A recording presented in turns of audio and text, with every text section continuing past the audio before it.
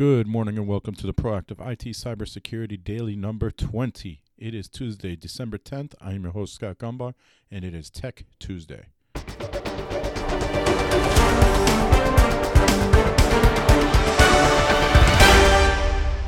This podcast is brought to you by Nuage Tech, a client-focused and security-minded IT consultant based in Central Connecticut. You can visit us at nuagetech.com. That's NWAJtech.com. All right, happy Tuesday. Let's get started with a little update. We had reported a few weeks ago about a Louisiana ransomware attack that took out much of the state government offices, including the Office of Motor Vehicles in Louisiana. And we had reported that they were almost 100% recovered just a couple of days after. Well, it turns out that is not true, and that's almost 75% of the Office of Motor Vehicles is still closed. It's still inoperable at this time. So this is taking them quite a bit of time to recover. So 28% of the state's 79 motor vehicle offices are operational following a cyber extortion that sidelined government servers more than 2 weeks ago. So they've been down for more than 2 weeks now. And as you can imagine, this is taking out a lot of financial gains from the Office of Motor Vehicles, and it's also creating quite a headache for those that need to renew licenses, renew registration, and so forth. So that means 72% of the Office of Motor Vehicles have been down for nearly a month now. The attack started on November 18th. Today is December 10th. It's been almost a month. New Jersey, according to NJ.com, New Jersey's largest health network was hit with a major computer disruption. Officials won't say if it was ransomware. So there has been a network disruption for Hackensack Meridian Health in New Jersey. This actually happened a couple of days ago, apparently. 17 hospitals, nursing homes, and urgent care centers are disrupted. Doesn't say exactly what that means, and it doesn't say what has caused it. But most services had been restored by late Friday. So this was reported early this week, but most of the services have been restored as of late Friday. So apparently the attack, or whatever it was, happened last week. GE, and this is on Threat Post, GE Duncan Forever 21 caught up in broad internal document leak. A PR and marketing provider, again, another marketing provider, we reported one for Sprint yesterday. Today it's for GE Duncan and Forever 21, which Forever 21, I believe, is filing for bankruptcy, but I could be wrong. A PR and marketing provider exposed sensitive data for a raft of big-name companies. A marketing firm exposed hashed passwords and sensitive public relations documents of thousands of customers via a leaky Amazon S3 database. So again, an misconfigured S3 bucket on AWS Amazon led to a leak, including big-name brands like GE, Dunkin' Donuts, Forever 21, and more. Dunkin' Donuts, of course, is now called Dunkin'. Researchers with UpGuard in October discovered a misconfigured Amazon S3 storage bucket originating from IPR Software, a hosting content management software platform for online newsroom, websites, and social media communications. The database contained data belonging to clients using IPR Software's platform, including the details of 477,000 clients' media contacts, business entity account information, 35,000 hashed user passwords, assorted documents, and administrative system credentials. So here's the problem with the hash passwords. Everybody's going to say, okay, they're hashed, so that means they're safe. No, that's not true, because on the dark web, hashed passwords are saved. So if they know what that hash password equates to, we now know how to log into your account. So change your passwords, people. The Amazon S3 storage bucket contained a large collection of files, some of which were configured for public access, totaling over 1 terabyte in size, said researchers in a Monday post. In addition to the database files, the storage bucket contained documentation from IPR developers, documents which appear to be marketing materials for client companies, and credentials for IPR accounts on Google, Twitter, and MongoDB hosting provider. That's pretty big stuff. What's the moral here? The moral of the story is know how to configure an Amazon S3 bucket. It's really not hard to secure it. Really not at all hard to secure it. So know how to configure it. Stop using S3 if you don't know how to use it. On Cyware, your NAS devices are under threat from ransomware, say researchers. The number of ransomware attacks has shot up with such incidents being reported quite often, especially in sectors such as healthcare and government agencies, as we all know if you listen to this podcast. Now security experts are saying that ransomware strains are targeting NAS and backup storage devices. Ransomware is a type of malware that encrypts. We all know what that is, right? We all know what ransomware is. So I'm just reading. NAS devices under threat from ransomware. Network-attached storage devices are used for storage and data backup purposes. These devices are connected to a network and used in both enterprise and home environments. Researchers from Kaspersky say that these devices are directly under threat from ransomware strains. These devices are connected on a network, and the authenticated can be bypassed if there are vulnerabilities in the system. It is said that the number of ransomware strains that target such devices has increased as compared to 2018. How the attack works. The attackers will usually start by scanning for vulnerable NAS devices that are accessible on the internet. So there's a hint right there. Try not to attach them to the internet. Unpatched vulnerabilities are exploited for deploying the malware and encrypting the data availability. Previously, encryption ransomware targeting NAS was hardly evident in the wild, and this year alone we have already detected a number of new ransomware families focused solely on NAS. This trend is unlikely to fade as the attack vector proves to be very profitable for researchers, especially due to the users being completely unprepared for them as they consider this technology highly reliable, said Fedor Sinitsyn, security researcher at Kaspersky. What can you do to stay safe?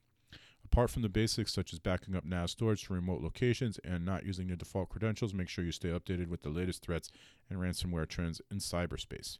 So, just a bit of advice from Kaspersky. With that being said, I think as storage continues to get cheaper and cheaper, you're going to see people moving away from NAS and starting to move more towards cloud solutions. But that'll bring a whole different set of issues with it. All right, last few stories, all on Bleeping Computer. First, Pensacola, Florida, hit by cyber attack. I don't know what it is with Florida. They keep getting hit with ransomware attacks. City services were impacted. This was reported yesterday. The city of Pensacola is struggling to recover from a cyber attack that hit its computer network over the weekend. Some services are still affected, but no critical ones. Few details are available, but the attack prompted the city to disconnect much of its network until a solution for the problem was found. Multiple systems are down. The incident became known around 1:30 a.m. on Saturday, and so this is what I was saying yesterday. Once again, attacks are occurring when minimal, if any, staff are working. And city employees in the IT department have been working to restore the network. It is unclear what type of cyber incident is causing the issues or how many computers it affected, but the online payment systems at Pensacola Energy and for city sanitation are among them. So you can't pay your electric bill or your garbage collection bill. So attack is unclear.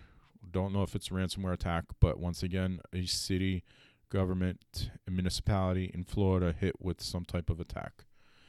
Snatch ransomware reboots to Windows Safe Mode to bypass AV tools. So Snatch ransomware is an older ransomware. It's been around for a little while. It's developed a new trick. So researchers discovered a new Snatch ransomware strain that will reboot computers it affects into safe mode to disable any resident security solutions and immediately starts encrypting files once the system loads. Encrypting the victim's files is possible because most security tools are automatically disabled when Windows devices boot in safe mode, as the Sophos Managed Threat Response Team and Sophos Labs researchers found. Snatch can run on most common versions of Windows from 7 through 10 in 32 and 64-bit versions. They add the samples we've seen are also packed with open source packer UPX to obfuscate their contents. Snatch ransomware came out towards the end of 2018, and it became noticeably active during April 2019 as shown in a spike in ransom notes and encrypted files samples submitted to Michael Gillespie's ID ransomware platform. Persistence, stealing data, and payload delivery. A suspected member of Snatch ransomware team was observed by Sophos researchers while looking for affiliate partners with access to RDP, VNC, TeamViewer, Web Shell, SQL injection, in corporate network stores and other companies. So sounds like they're hiring if you need a job. These hints at the group or its affiliates abusing this type of security holes into organizations' computing system, as shown by logs the researchers discovered on one of the victims' encrypted servers, pointing at the threat actors brute forcing a server's Microsoft Azure admin account and logging in via remote desktop. So here we go, exploiting RDP again, and a new trick for ransomware to work. And finally, TrickBot Trojan abuses Google Suite, baits with annual bonuses. So talked about TrickBot a few times in the last few weeks. TrickBot is a banking Trojan, of course. That's how it initially started, but now it's being used to trick Google Suite admins. It sounds like G Suite admins into giving up their credentials. Recently active malicious campaign baited targets with phishing messages promising annual bonuses, abusing G Suite cloud services to infect them with TrickBot banking Trojan payloads. We already know what TrickBot is. It's a banking Trojan that started, looks like around October 2016. This campaign's bait emails were sent using the legitimate SendGrid cloud-based email delivery platform in an attempt to conceal their malicious nature, as well as to obfuscate the links used throughout the infection chain, as researchers at Palo Alto Networks Unit 42 found. The attackers employed embedded links to legitimate Google Docs documents that redirected the potential victims to a Google Drive download link. By clicking the link, the targets would be served with a downloader tool designed to drop the final TrickBot payload on the victim's computers. Delivering the TrickBot payload, the attackers used compromised .edu emails to send the phishing emails through SendGrid's email delivery service and bypass secure email gateways deployed on the target's networks. The body of the emails contain lure text consistent with the subject lines and links that utilize a SendGrid function called click tracking, which sends a notification back to the sender of the email for tracking purposes. To deliver the TrickBot payloads, the campaign operators used two downloader variants based on the phishing email's theme: statement report.exe. In the case of the annual bonus baits, the preview_report.exe for payroll phishing messages. So it's not going after G Suite admins, it's going after anybody who might use G Suite. Due to default settings in most Windows deployments of not displaying file extensions, these files will not appear as obvious executables to a victim. Once executed, the downloaders would display an important decoy pop-up asking the victims to update their Microsoft Word installation or to open the document on another computer. Regardless of what the victim does, the TrickBot payload gets dropped from first stage command and control servers owned by legitimate organizations, another attempt to avoid detection, to the temp folder and get executed. Once launched, the TrickBot Trojan will load itself into memory using process hollowing after spawning a service host.exe process to camouflage as a legitimate program and further attempt to evade detection. So this is pretty tricky.